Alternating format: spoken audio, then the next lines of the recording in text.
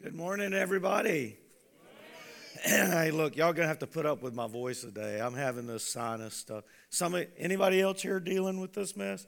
So I'm praying that God allows you to listen to me, even though I sound horrible. Okay, but hey, man, it is so good to see all of you here today, and how blessed we are to have faith in a risen Savior. Amen.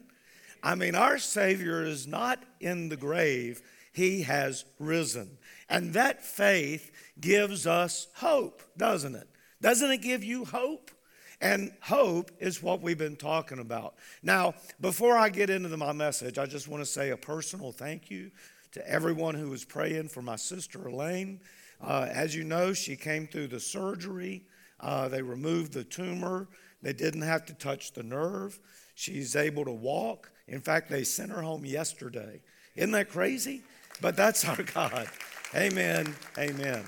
Now, today, we're continuing this series we're calling Hope is Here. And it has been so encouraging for the church to gather together and uncover all the different ways that we find hope in our relationship with Christ, but also in our relationship with each other. The first week, we learned that there is hope even for the weary. Even when you're worn out and tired, because we don't have to carry our burdens all by ourselves. The second week, we discovered that there is hope for the broken, because forgiveness is offered to all of us in love. Even when we've been broken by sin, we know that God loves us and will forgive us. The third week, we recognize that there is hope even for the underdog. Even for the person that feels like all the odds are against them, because with God, we can do anything. Amen? Okay, so today, what is today? The resurrection of Jesus. And I think that of all days, for us to think about hope, it is today. I think the topic of today's message is very appropriate. Today we deal with one of the hardest places to find hope. Is there hope for the one who doubts? Is there hope for the doubter? Have you ever heard a piece of information that you just found very hard to believe? Any of you ever, some friend walks up and says, "Hey, did you hear?" And you're like, I'm not sure I believe that. Maybe it sounded like something so outlandish that it made you doubt. Or maybe it was a too good to be true kind of thing. Somebody says, "Hey, you send me 50 cents and I'll send you $5 million, something like that on the phone. I want to pose a couple of questions to you guys this morning. And I need you to decide whether you trust me or you doubt me, okay? Now, if you trust me, I want you to raise your hand. Raise your hand. Raise your hand if you trust me. Eddie, do you not trust me? I can see you. Daggone it, man. If you doubt me, don't raise your hand, okay? Let's try that again. Do you trust me? Raise your hand. If you doubt me, don't raise your hand. Okay, first one. Did you know that every day, on average, 11 banks in the U.S. are robbed? Do you trust me or do you doubt me? How many of you trust me? 11 banks every day are robbed in the U.S. Those of you that had your hands down are wrong. That is true. That is true. Now, how about this one? Did you know that you are more likely to be stung by a bumblebee in windy weather? Okay? Do you trust me or do you doubt me? How many of you trust me? Raise your hand. I don't see a lot of hands going up, but there's a couple of y'all that believe me, and I'm sorry to deceive you, but that's not true. Did you know that there are square watermelons in Japan because they stack better? So how many of you trust me? Do you trust me? Do you trust me? Now, we got some friends that have lived in Japan. The Clarks, Gary and Natalie, just all at once, would y'all say yes or no? Yes. It's true. Square watermelons, and they're better with salt on them, okay? That's my take on watermelons. Did you know, now listen, you got to be a real science type person to know this. Did you know that penguins can smell toothpaste from a mile away? How many of you trust? Come on now. How many of you trust me? Penguins can smell toothpaste from a mile away. I see just a couple of people that actually trust me on this. And once again, I am sorry to deceive you, but penguins smell so bad they can't smell toothpaste a mile away. Y'all ever smelled a penguin? Anybody ever smelled a penguin? It's hard to tell what to trust these days and what to doubt. The truth is that the deciding factor between believing or not believing is very often the messenger. Would you say that's true? Who shares the information may determine whether we're going to believe it or not. Somebody who's been dishonest with us in the past, who comes up with some outlandish kind of thing, they're going to be harder to believe than a trusted and loyal friend. Doubt has become a common occurrence for many of us within our culture today. There are people that we know who have failed us, and it causes us to doubt them. Anybody with me on that? All right. There is so much false information out there. Just because it's on the internet does not mean it's true. Now, I know that's shocking for some of you. Some of you, if you read it on Facebook, you believe it and you start plastering, you start sharing, and then you find out, oh, that wasn't true. And we got to start taking stuff down. So it causes us to doubt. The past season of COVID, it's so hard to know. You got one expert over here saying this and another expert over here saying this, and we're getting mixed messages. Seeing a world that is full of hurt and pain makes us doubt sometimes whether God is good. People doubt for all kinds of reasons. And I would argue that the problem is not the doubt itself, but rather how we handle our doubt. Do we just succumb to our doubt, or do we really try to find the answers? As we know, and we've been learning from the past few weeks, Jesus is here. He is right here. And when Jesus is here, you know what else is here? Hope is here. And so the big idea for today's message is that faith turns doubt into hope.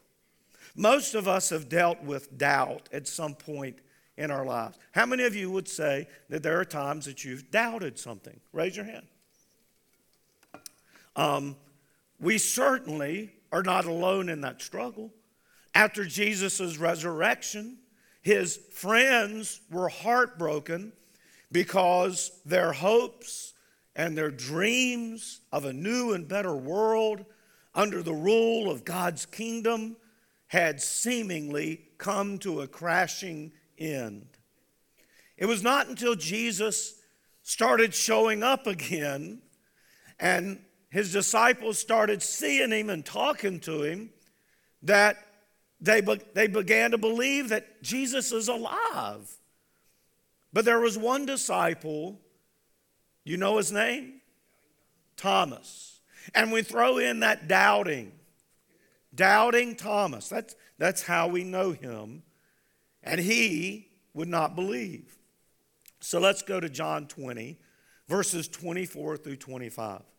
Now Thomas, also known as Didymus, one of the 12, was not with the disciples when Jesus came. So Jesus appeared before the other disciples. Thomas isn't there. So the other disciples told him, "We have seen the Lord." But he said to them, unless I see the nail marks in his hands, put my finger where the nails were, and put my hand into his side, I will not believe. You know, Thomas does get a bad rap, doesn't he? I mean, because we do call him Doubting Thomas. He's this faithless skeptic to us. He's often viewed as a cynic who just refuses to believe. However, if we are truthful, Thomas came to that place of skepticism and doubt honestly. Think about it. He had just watched his mentor of 3 years be brutally killed on a cross. Now, the thought of getting his hopes up about a resurrection, that if, again, just think about it, it would defy all logic that a dead man could rise again. It may have been just too hard for him to wrap his mind around it. He was more than likely looking to protect himself from further pain. Isn't that a lot of times why we doubt things? We don't want to trust it because we could be hurt again. Thomas said that he would not believe unless he saw the evidence in front of his eyes, evidence that he could see and touch. And this just reminds us, friends, that we often doubt in order to protect ourselves. I feel like that certainly would be the case for many of us here. When you consider Thomas and his faith, you see that he was a loyal and devoted follower of Jesus. I mean, in fact, if you just look back to John chapter 11 and verse 6, upon hearing that Jesus has determined that he's going back to Jerusalem, Thomas says to the other disciples, let us also go that we may die with him. Thomas was a fully committed follower of Jesus. He and the rest of the disciples knew that the religious leaders back in Jerusalem wanted Jesus dead. They were certain that if Jesus went back to Jerusalem, that those religious leaders would try to kill him. But Thomas reasoned this: if Jesus is going back, I'm going back too, and I'm willing to die with him. Now, would you say that's an unbeliever? Would you say that's a guy that's doubting? No. You'd say, man, what faith that guy has, what loyalty that guy has.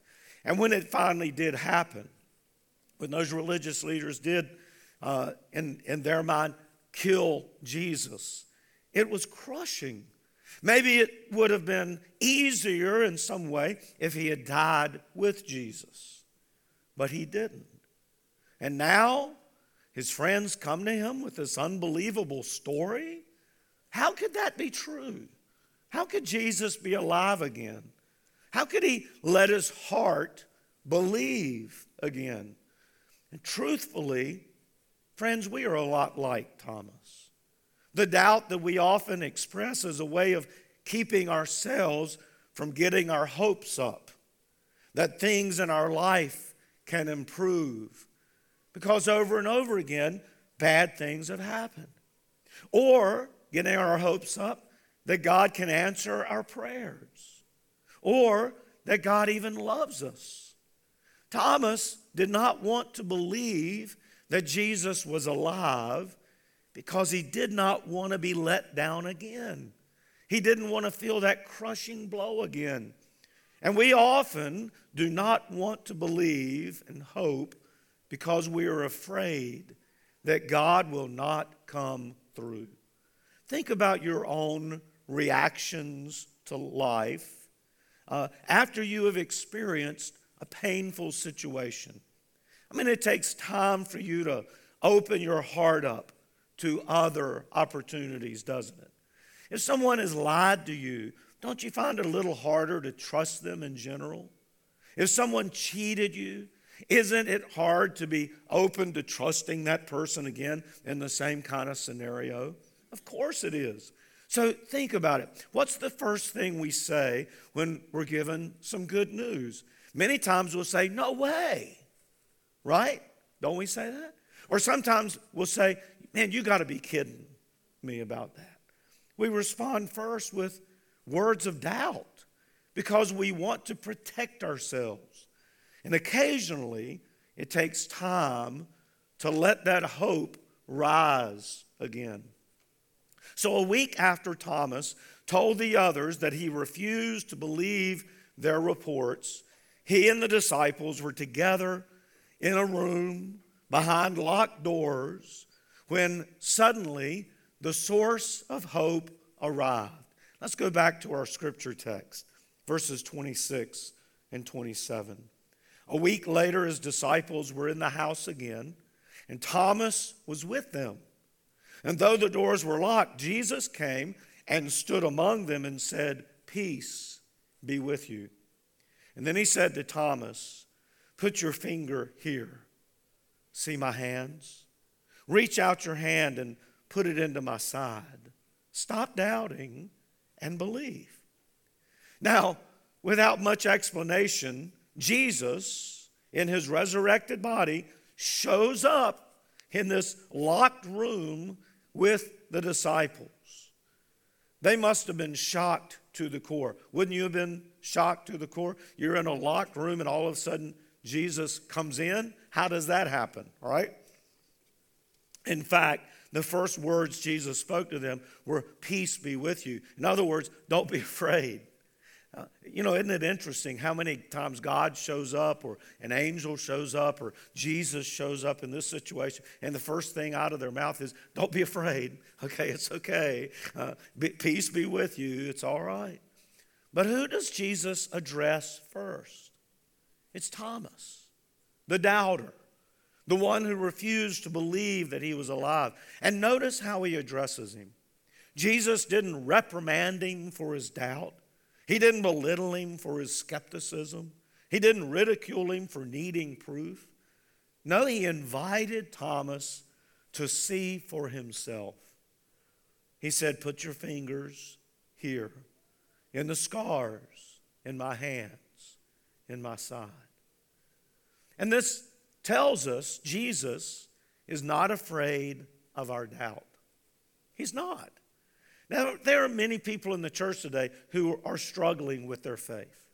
Maybe some of you right here in our building, maybe some that are watching online, they've lost hope that Jesus is who they thought he was. The usual response to those people from the church is to shame people and to shun people. And I believe Jesus' response would be a lot different. I believe he would welcome the questions. He would welcome the conversation. Maybe he would even welcome the wrestling back and forth with what is true and what isn't.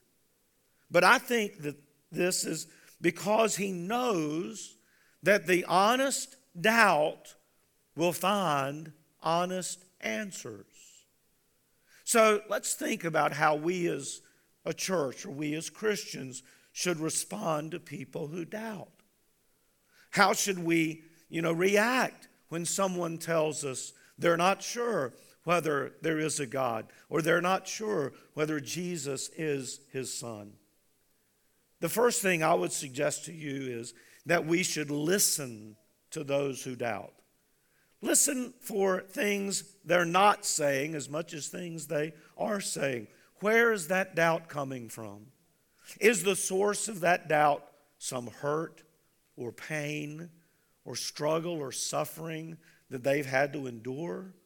You show me a church or a Christian who's willing to listen, and I'll show you a church that's providing hope for the hopeless. And the second thing that I think we should do as a church or as Christians is we should empathize and express compassion. When people let themselves feel others hurt or pain or struggle, then they're better equipped to meet that need and build a bridge back to faith and hope. That person is divided from God for some reason. Maybe some horrible situation in their life, or maybe even because of sin, but there's a chasm between them and God. Now, if I come at them with a hammer and just want to crush them, there's no bridge that's going to be built. Instead of judging the person, consider how you might react in the same circumstances. In other words, put yourself in their shoes. Now, I was a youth minister of a young man many years ago. He and his family were members of the church I was serving. He was a great kid. I mean, he was not mean. He was not violent. He was not a troublemaker. Just a good kid. He ended up joining the army. He met a young lady while he was in the army, and they ended up getting married. He did a couple of tours of duty overseas. In fact, he was in a vehicle that hit an IED in which he was riding, and he had friends who were injured severely and some that died. The amazing thing he told me about that was that he didn't get a scratch on him, which he saw as miraculous, even though he felt like where he was sitting, he should have been dead because that bomb went off right underneath him.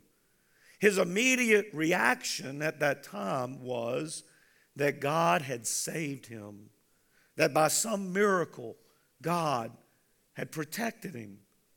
But the memory of that bomb going off, the survivor's guilt that he felt, the trauma that he experienced from all of those tours of duty led him to come home with PTSD. On top of that, he discovered that his wife, with whom he believed he had had 2 children, wanted to divorce him. And then he found out that the second child was not really his child. She was the result of an extramarital affair. He had a hard time functioning when he got home. He couldn't hold down a job. If he heard a loud noise, it would send him into a dark hole. There were times as he would be driving down the road that he would see a garbage bag or some stuff on the side of the road, and it would send him into a panic, thinking it was an IED. He turned to alcohol. And in his spare time, he started watching YouTube videos, and he had a lot of spare time because he couldn't hold down a job.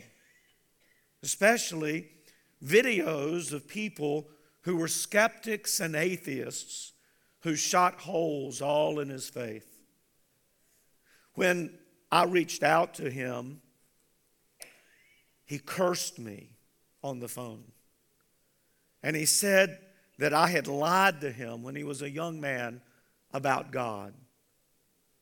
Today he has turned from his faith to doubt. And he would call himself an atheist. But I want you to hear this. I don't hate him. I hurt for him. All that he's been through, I don't know what my faith would be like if I had been through that. I'm not saying that it's okay that he's bought into his doubt. What I'm saying is that I empathize with him and I love him and I pray for him. And I pray that one day that love can help to build a bridge back to faith.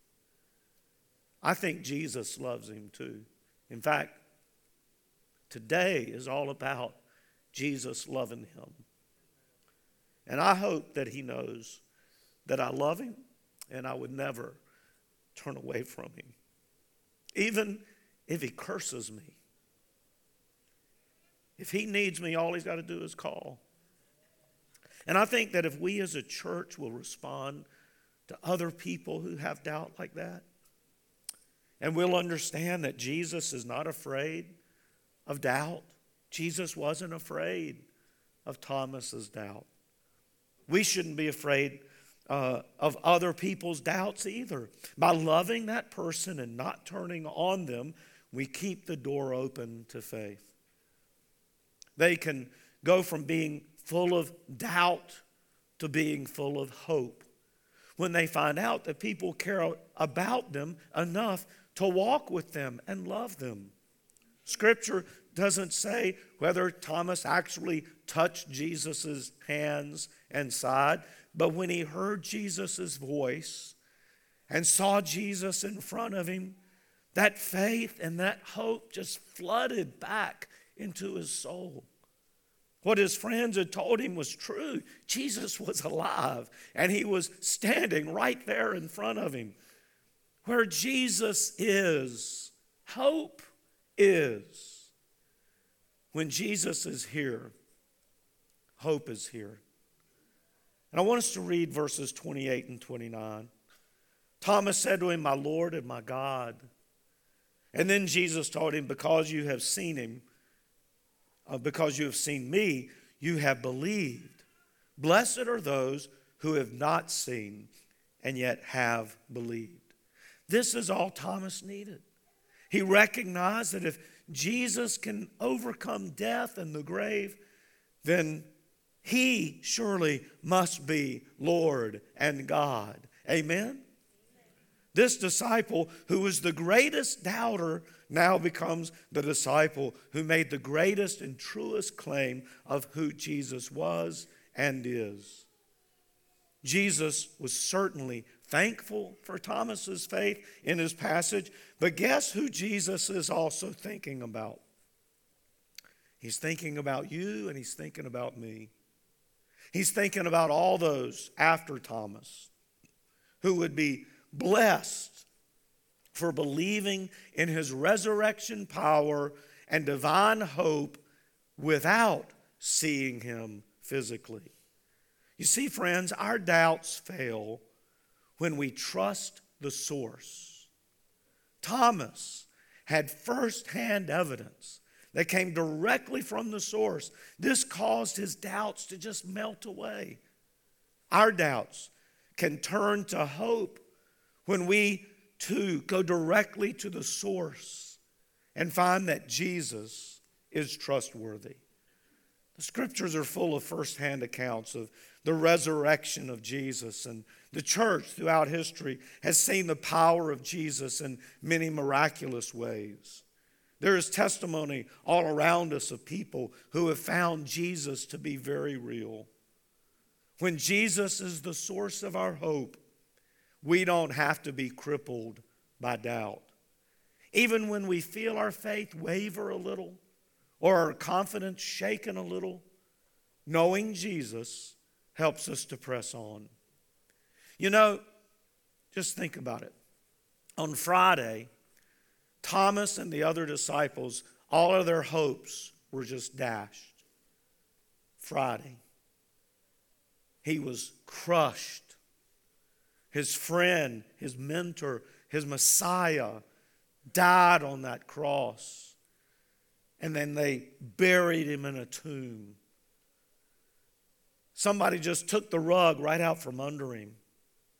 All his faith was cast aside. Had everything he believed in been a lie? And then Sunday came. I wonder what Thomas was feeling that day.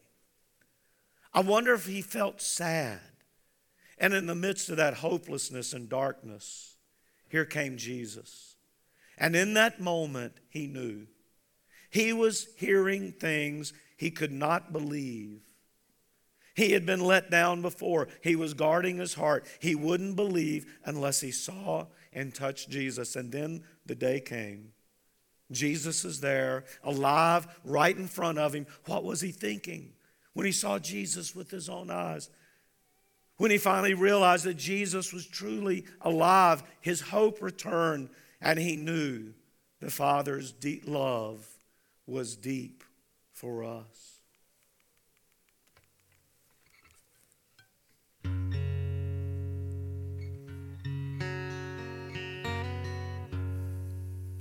How deep the Father's love for us, how vast beyond all measure, that he would give his only Son to make a wretch his treasure. How great the pain of searing loss, the Father turns his face away as wounds which mar the chosen one bring many sons to glory. Behold the man upon a cross, my sin upon his shoulder. Ashamed I hear my mocking voice called out among the scoffers. It was my sin that held him there until it was accomplished. His dying breath has brought me life. I know that it is finished. I will not boast in anything. No gifts, no power, no wisdom. But I will boast in Jesus Christ, his death and resurrection. Why should I gain from his reward? I cannot give an answer, but this I know with all my heart: his wounds have paid my ransom. Why should I gain from his reward? I cannot give an answer, but this I know with all my heart: his wounds have paid my ransom. His wounds have paid my ransom. What a powerful, powerful message. His wounds have paid my ransom. Friends, when we recognize that Jesus is here with us in the middle of our storms, in the middle of our doubts, we discover that hope is here.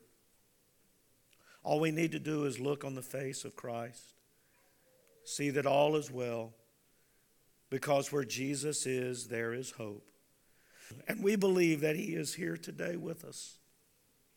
In Matthew 18:20, we read, "For where two or more are gathered in my name, there I am with you."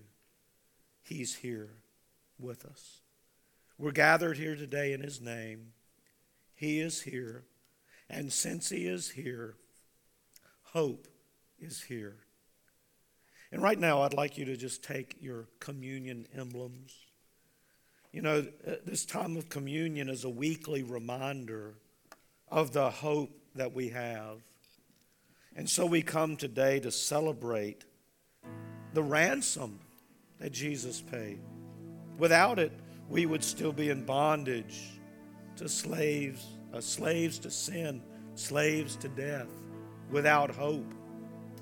But because of his sacrifice on that cross, his body being beaten and tortured for us, his blood poured out for us, we are free.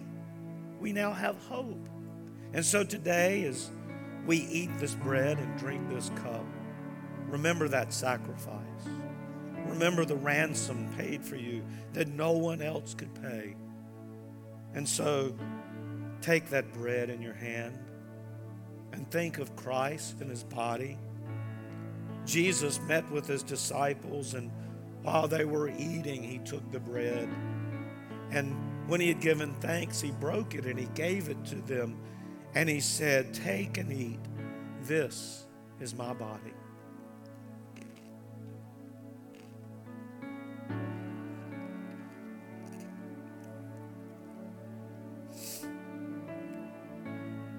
And then he took the cup. And when he had given thanks, he gave it to them. And he said, "Drink from it, all of you. This is my blood of the covenant, which is poured out for many for the forgiveness of sin.